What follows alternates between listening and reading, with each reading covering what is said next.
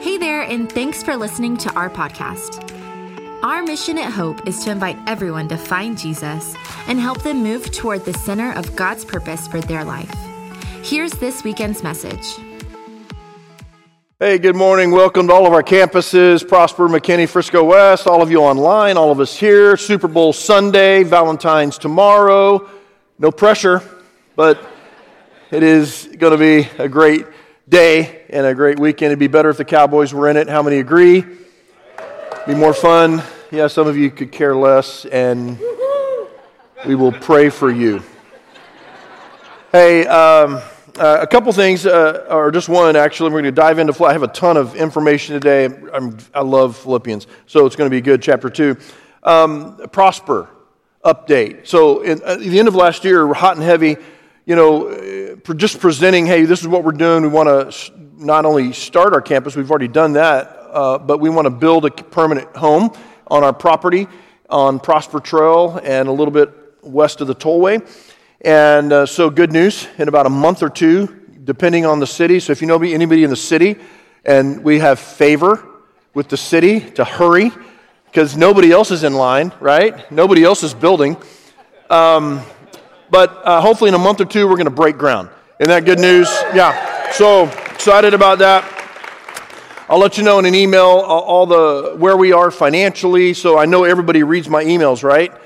When you see that? Yeah. Okay. My mom and my wife opened them up. But excited about that. So be looking for that, and we've got a ways to go. But man, I think we're gonna get there as far as the financial end of that. So I'm excited.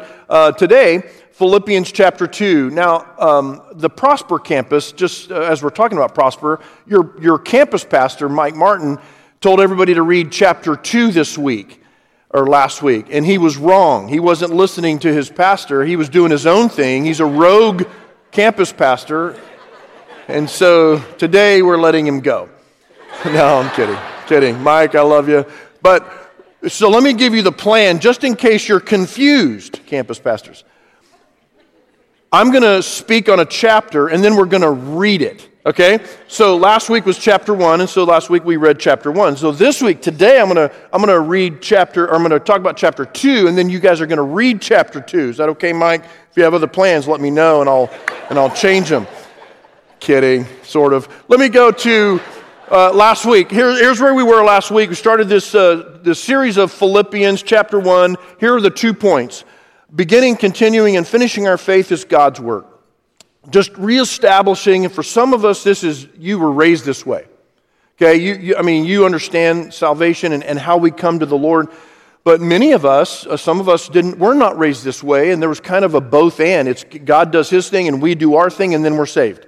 Or then we're made right with God, however you want to say that. I'm going to just say, and just kind of lay this foundation that the beginning of God's work, the continuing of His work, and the finishing of His work is all Him.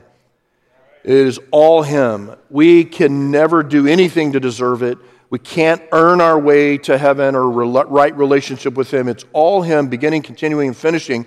But the second point is, as a result of His work, as a result of His grace, His mercy, and His goodness toward us, then we apply ourselves to grow in our faith.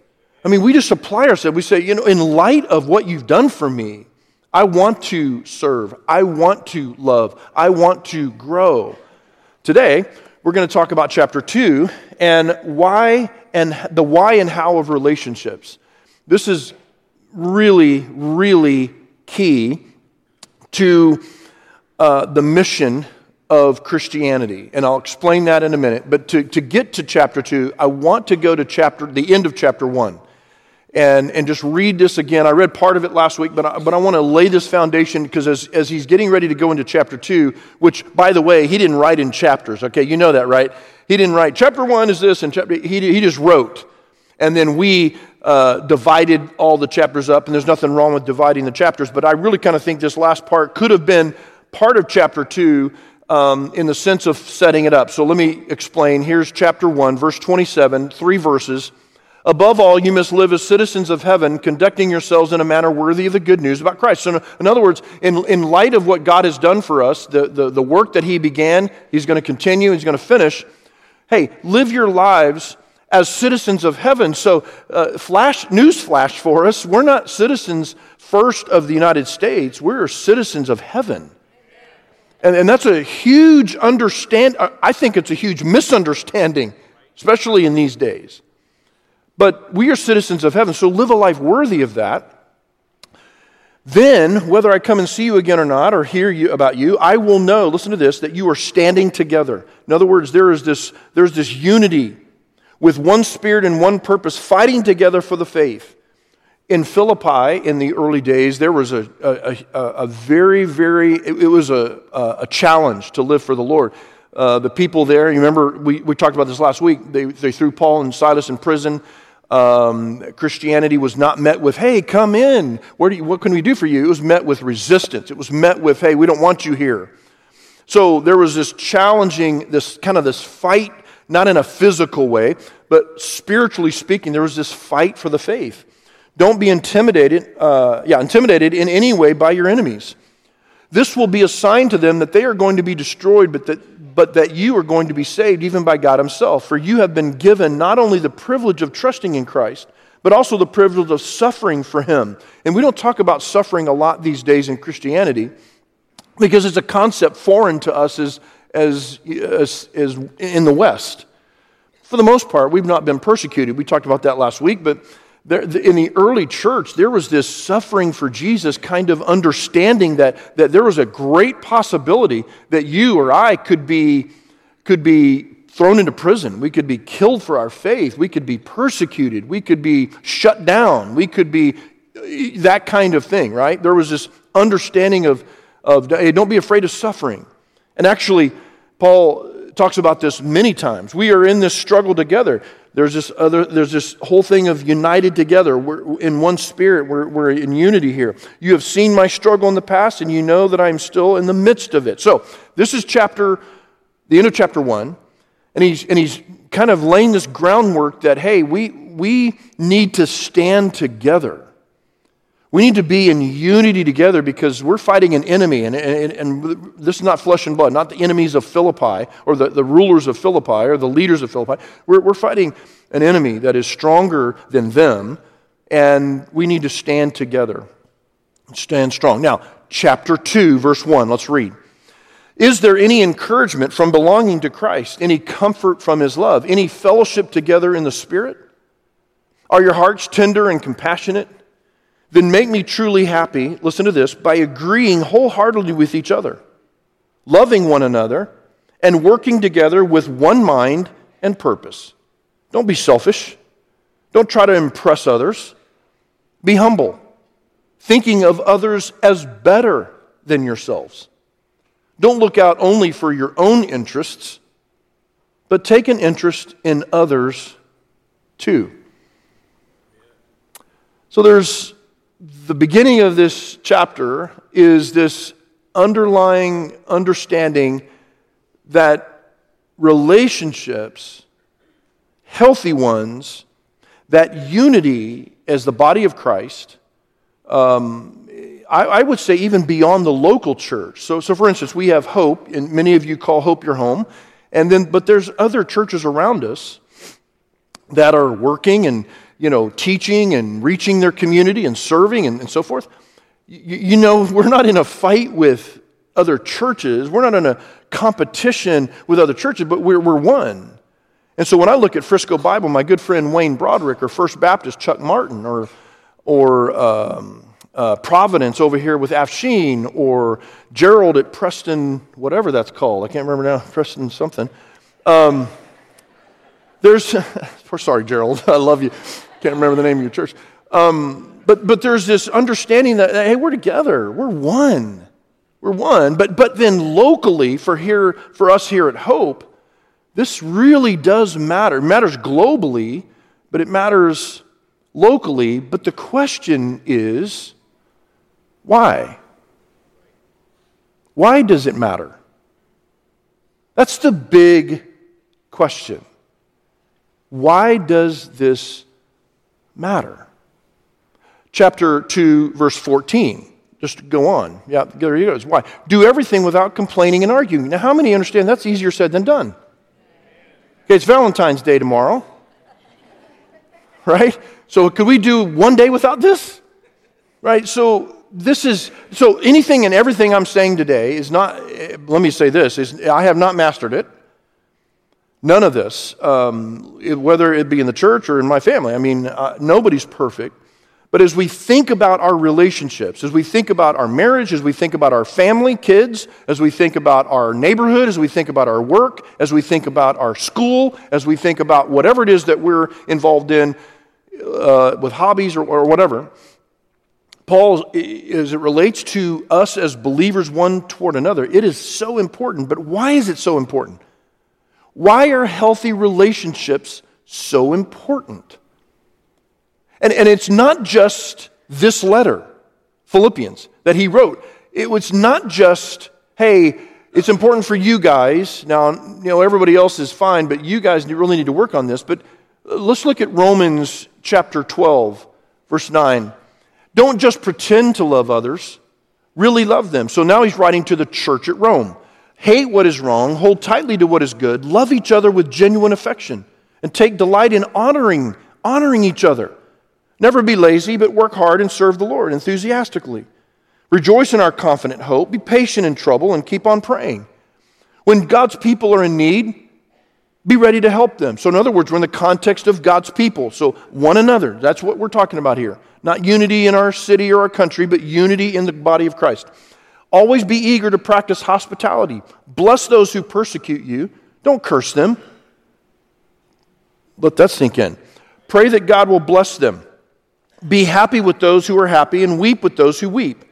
Live in harmony with each other. Don't be too proud to enjoy the company of ordinary people. And don't think you know it all.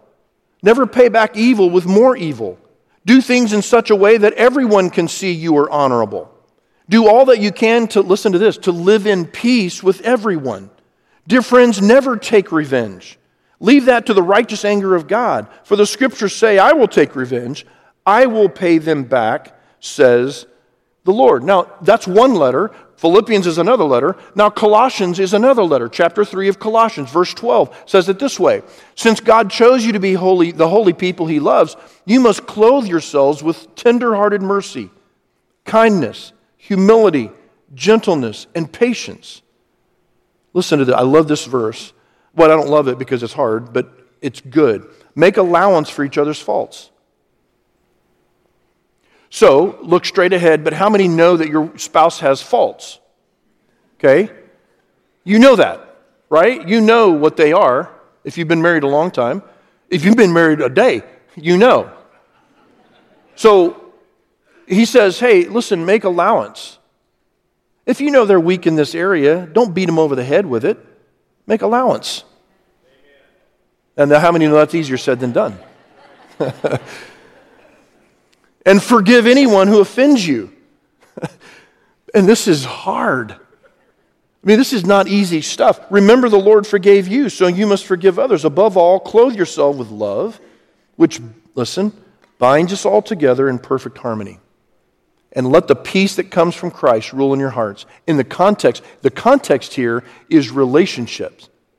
So let the peace, let peace in our body, let peace in our family here at Hope rule in our hearts. For as members of one body, you are called to live in peace and always be thankful. So, in other words, he's establishing, and we could go on. Peter talks about this. Jesus talks about this. But the why it's important to have healthy relationships within the body, why is this so important? He talks about it in almost every letter that he writes. Walk in unity. Walk in love. Don't think you're better than anybody else. If you find somebody in a sin, if you find somebody that's struggling, help them.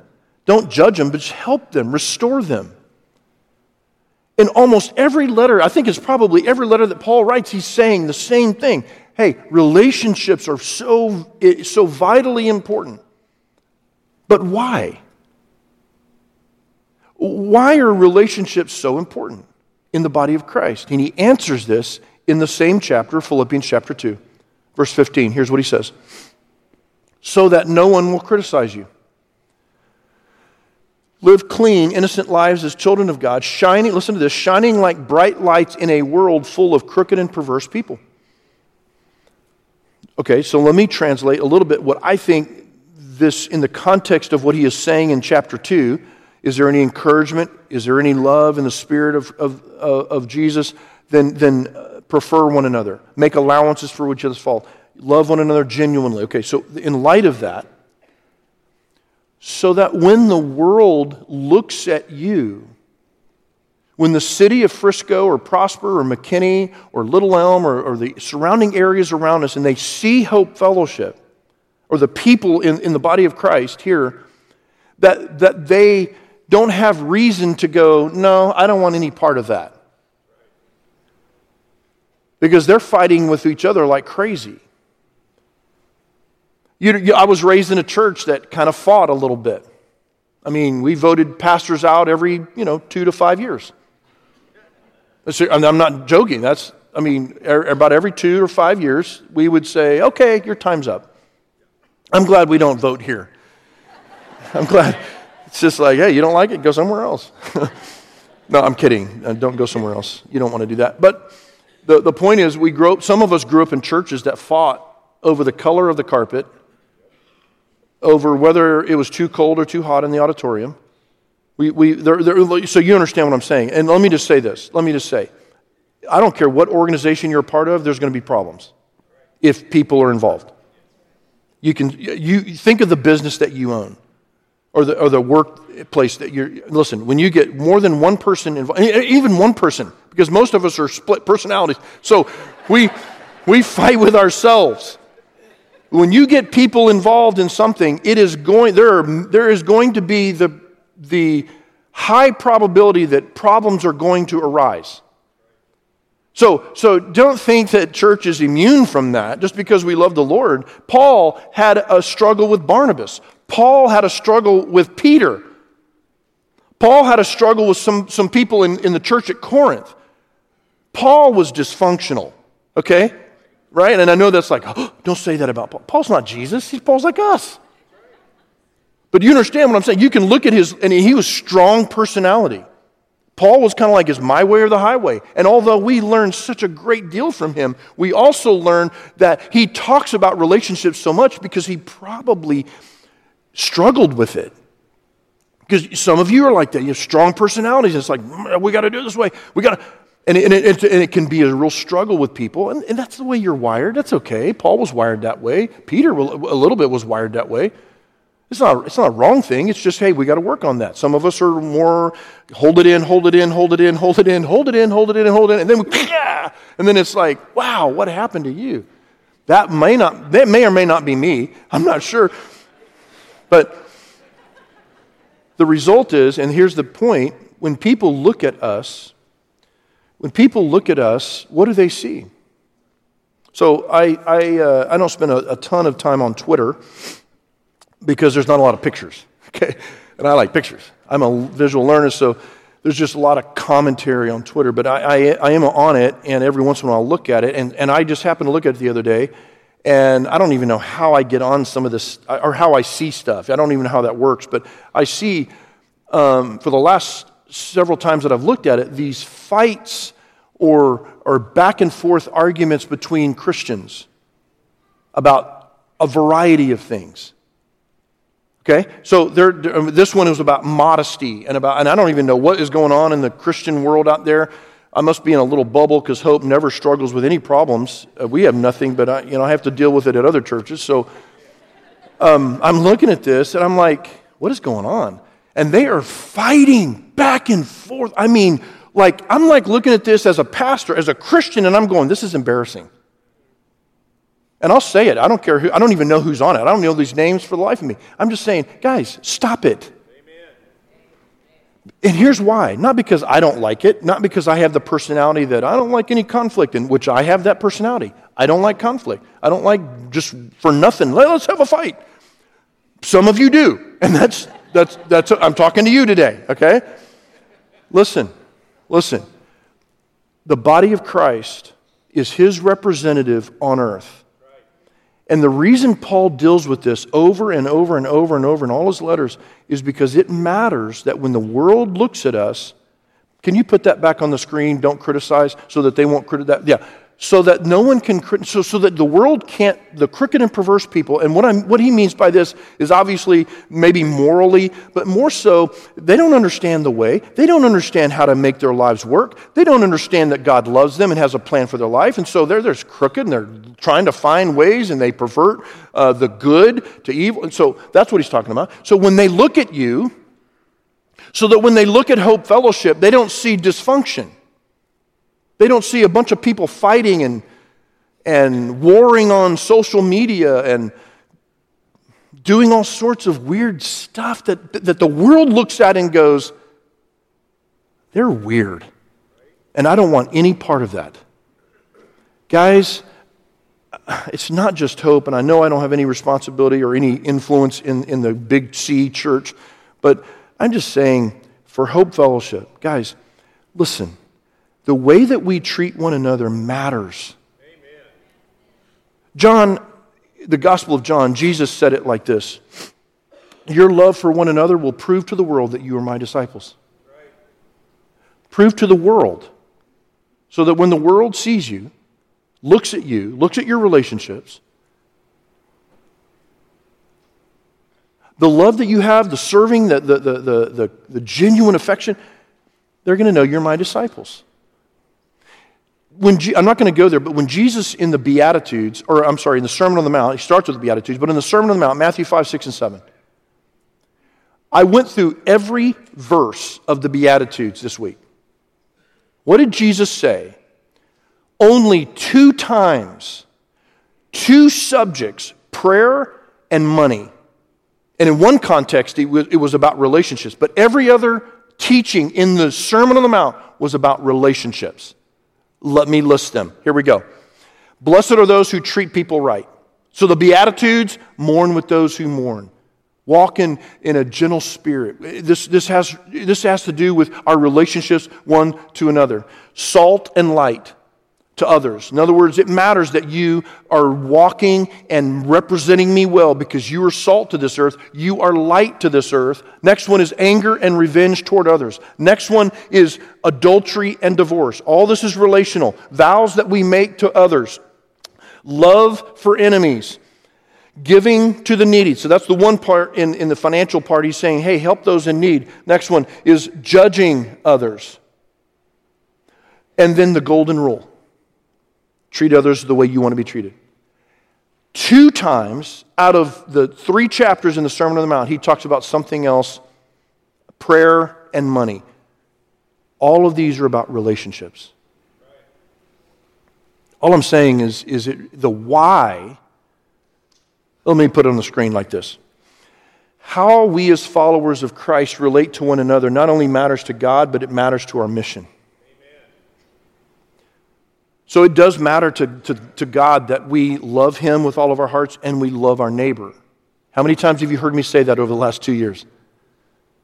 I mean, love God, love our neighbor. That is the greatest commandment. Jesus was asked, what's the best thing I can do? What's the one commandment that I could keep that would be the right one? And He says, easy, love God, love your neighbor. And right now, the body of Christ, we're struggling. I'm just saying, Hope, let's not struggle with this one. Let's not. No, I'm going to say things and I'm going to do things that you may not like. I know many of you talk about motorcycles way too much. You're probably right. I probably need to refrain. Maybe not. But some of that doesn't relate, and I understand. Your husband may want a bike, and you're like, you're not getting a bike. And John, quit talking about it. I totally get it. There's going to be things that we do here at Hope that you're not going to like. Of course. There's things that we do that I don't like. Okay? So what I'm saying is, it doesn't mean we're not going to have conflict. There will never be a church, there will never be an organization without conflict. But as the body of Christ, we've got to understand that conflict needs to be handled in the right way. Amen. Not on social media. But we handle it one-on-one. You got something? Go to somebody. somebody's offended you, somebody in your home group has offended you, or, Bible study or whatever, go to them. Handle it that way. And then if not, then, hey, go to somebody else and say, hey, we need to help. I've been in the middle of this for the last 6 months. Another church in another state and a family that's involved in. And I flew out to Nashville this week to help them navigate relational dysfunction. And it is hard. It is not easy. It's so complicated and it's messy. And, not everybody's fully right. And you just have to navigate those things.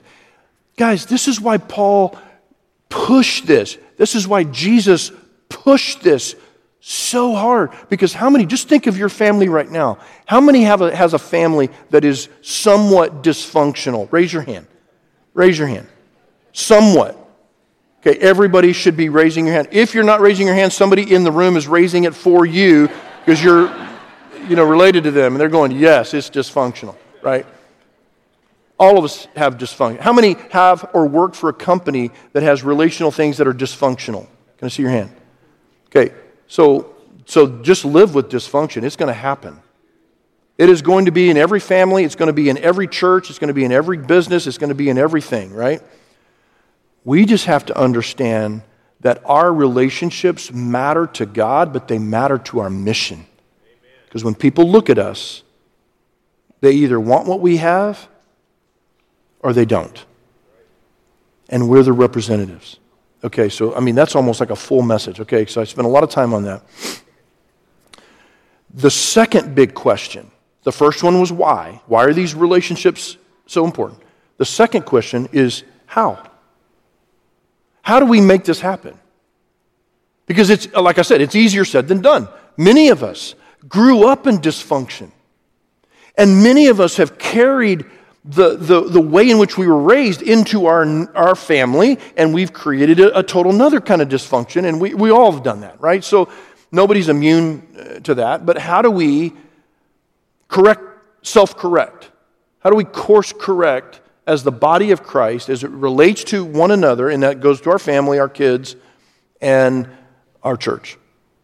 How do we do that? Well, he answers this in Philippians chapter 2. Let's go to verse 5. So, in verses 1 through 4, he says, is there any fellowship in Christ? Is there any unity in the Holy Spirit? Then think of yourselves, think of others as better than yourselves. In other words, prefer one another, all that stuff. Okay, you must have the same attitude that Christ Jesus had. So this is the how. How do we prefer one another? How do we make allowances for each other's faults? How do we love genuinely? Though he was God, he did not think of equality with God as something to cling to. Instead, he gave up his divine privileges. Listen to this. He gave up his divine privileges. He took the humble position of a slave and was born as a human being.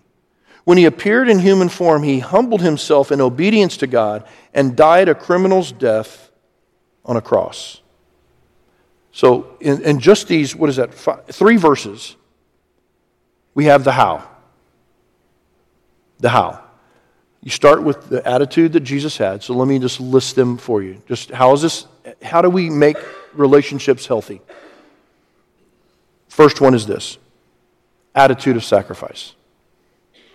Attitude of sacrifice. Verse 5 says it this way. You must have the same attitude that Christ Jesus had. And what was that? Sacrifice.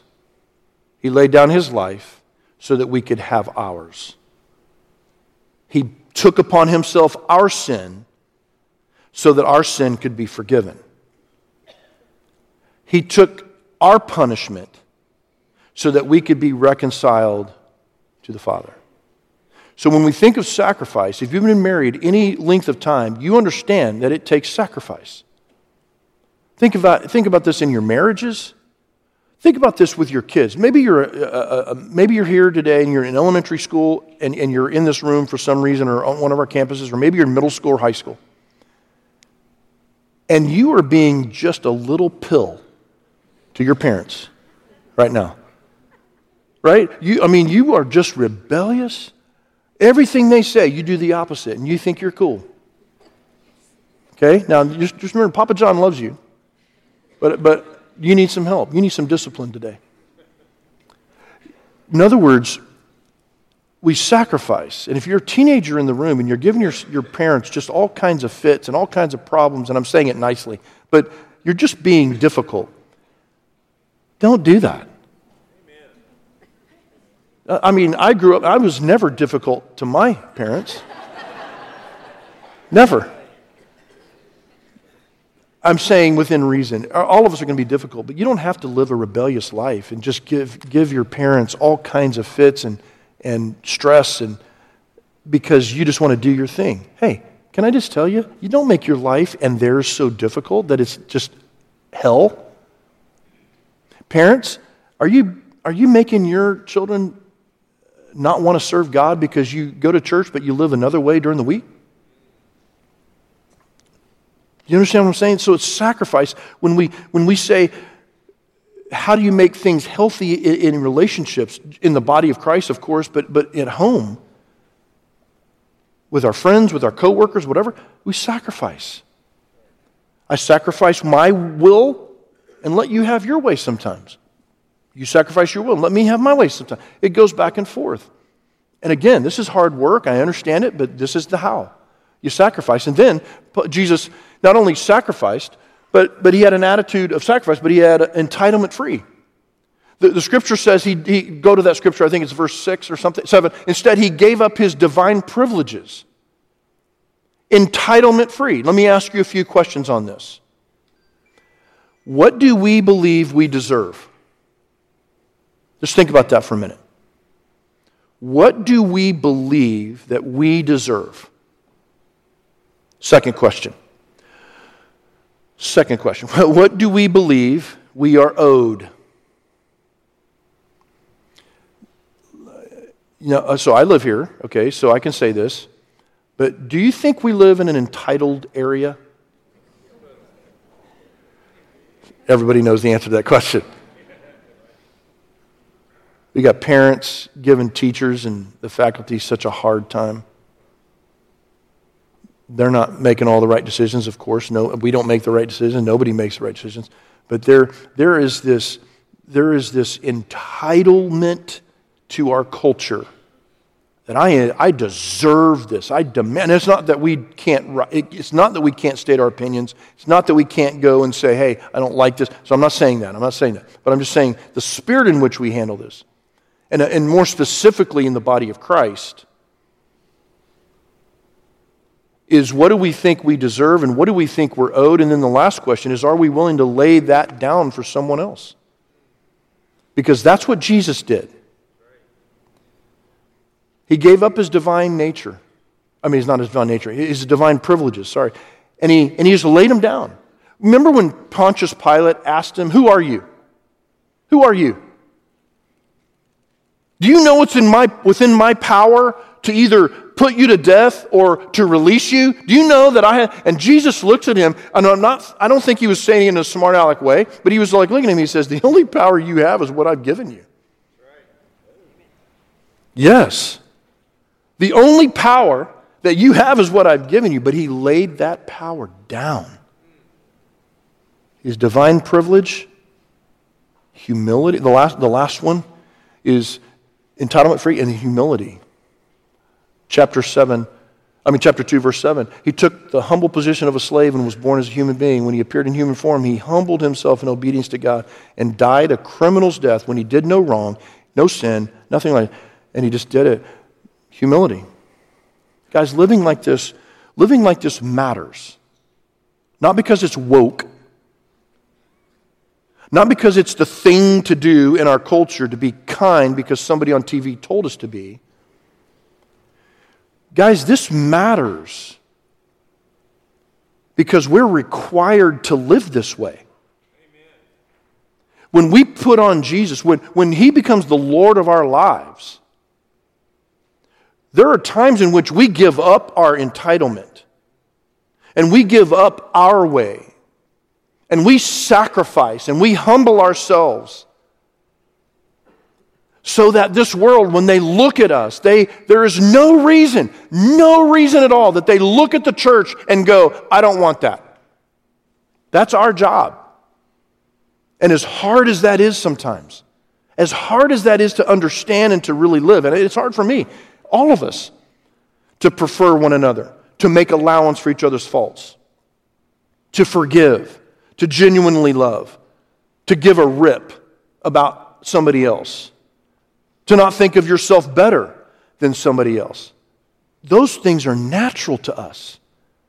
We're naturally selfish, naturally self-absorbed, naturally looking for our own interests. And as Christians, Philippians gives us another reminder to say, wait a minute. There's a bigger mission than your life. There's a bigger mission than your way. And the why this is so important that we understand and love each other and serve one another is not just because we have to, because God said so, because it matters to our mission.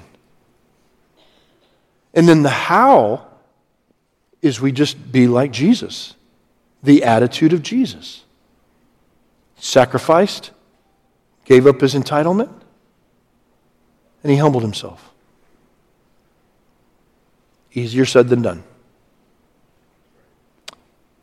But guys, as the church, and I can only speak for this one, whatever campus you attend, let's learn to love one another. Let's learn to serve one another. Let's learn to make allowances for each other's faults.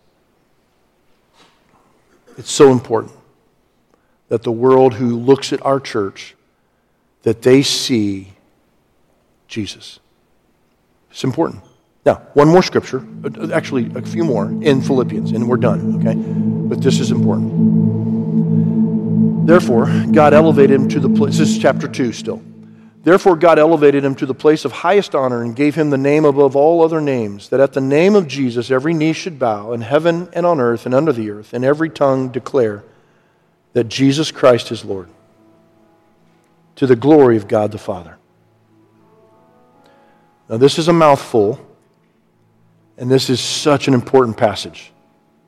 Now, the reason I'm asking you to read chapter 2 this week is because there are a few verses that I did not even read. Specifically, verse 12 and 13. Powerful verses that I didn't even touch today. I want you to go read the whole chapter yourself this week and figure out what the Lord is saying to you. But he ends this with hey, listen. No, he didn't end it. It's like in the middle of the chapter. But the final kind of thing in my mind as we close is that there's going to come a time when everyone bows their knee and confesses Jesus is Lord. Amen. There's going to come a time when everyone does that. There's going to come a time in which you will do that whether you want to or not. So my question to you is, why wait? Why wait for that day when everyone has to do it? Because it's not going to be this mean thing. It's going to be an acknowledgement, right? It's going to be an acknowledgement. So today, whoever wins the game, the Super Bowl, the Bengals or the Rams, whether you like the team or not, there's going to be acknowledgement that they're the number one team for this season. Now, I understand you Cowboy fans are like, nope, I don't believe that. We're number one all the time. Well, you're wrong. Because it hadn't been that way for 25 years. I know, I'm rubbing it in. I'm a Cowboy fan, but truth is the truth. But there's an acknowledgement, right? So, it's the same with Jesus. It's not because we don't. It's not because anybody's making us acknowledge that. It's not. They won the game. I mean, they. Why wait until then to acknowledge Jesus? Why don't you do it now? So some of you are far from God, and we're going to sing a song in just a minute that just kind of brings us to a close. And I want us all. We're going to stand together across all of our campuses, and we're going to sing this song. And I want you to sing it if you're if you're the person that has not surrendered to Jesus today, you've not ever bowed your knee or confessed that He is Lord, today's your day. And while we sing this, under your breath, I want you to just say, Lord, I don't understand everything about you. I don't understand. All my questions are not answered. But I know this. You've been looking and you've been searching for me, and I feel it today. And I know that I'm supposed to bow my knee, so to speak, and I'm supposed to confess that you were my Lord. And maybe that's for you today. If you're a believer today, some of us have had real struggles with this relational health thing within the body of Christ. I want to encourage us. As Paul says, how do we do this? With the attitude of Jesus. This song is called More Like You. Less of me, more of you. Guys, that's the only way we're going to be able to do this. God, we want more of you and less of me. So as we get ready to sing this, would you stand with me across all of our campuses? And I want us to pray before we sing. Lord, your word is, I say this every week, but your word is so powerful, and it just cuts, not in a bad way, it cuts in a good way. It helps us to understand that there are some areas of our lives, and even as a body, that we struggle with health, and we struggle with conflict, and we struggle with being shining stars in a crooked and perverse people. But God, would you let us work at it? Let us decide it, actually, and put it in our hearts, convict our hearts to work at this so that we're not only being kind and loving because you said so, but because we understand the greater and the bigger picture. And that is our mission that you've given us to be light and to be salt. So may we sing this together in unity and in harmony, believing that we are your representatives to this world. In Jesus' name I pray. Amen. Thanks for listening to Hope's Weekend Message. Visit hopefellowship.net and further connect with us by downloading the Hope app from the App Store or Google Play. Have a great day.